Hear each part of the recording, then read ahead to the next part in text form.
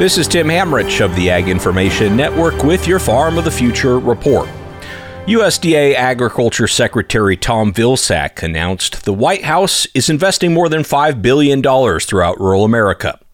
Vilsack says it's a chance to bring more opportunities into the rural economy. This really does constitute an historic opportunity and a historic level of investment in a new economic opportunity for rural America. And the president will be announcing in Minnesota more than $5 billion in announcements. These announcements happened when President Biden was out visiting Dutch Creek Farms in Northfield, Minnesota.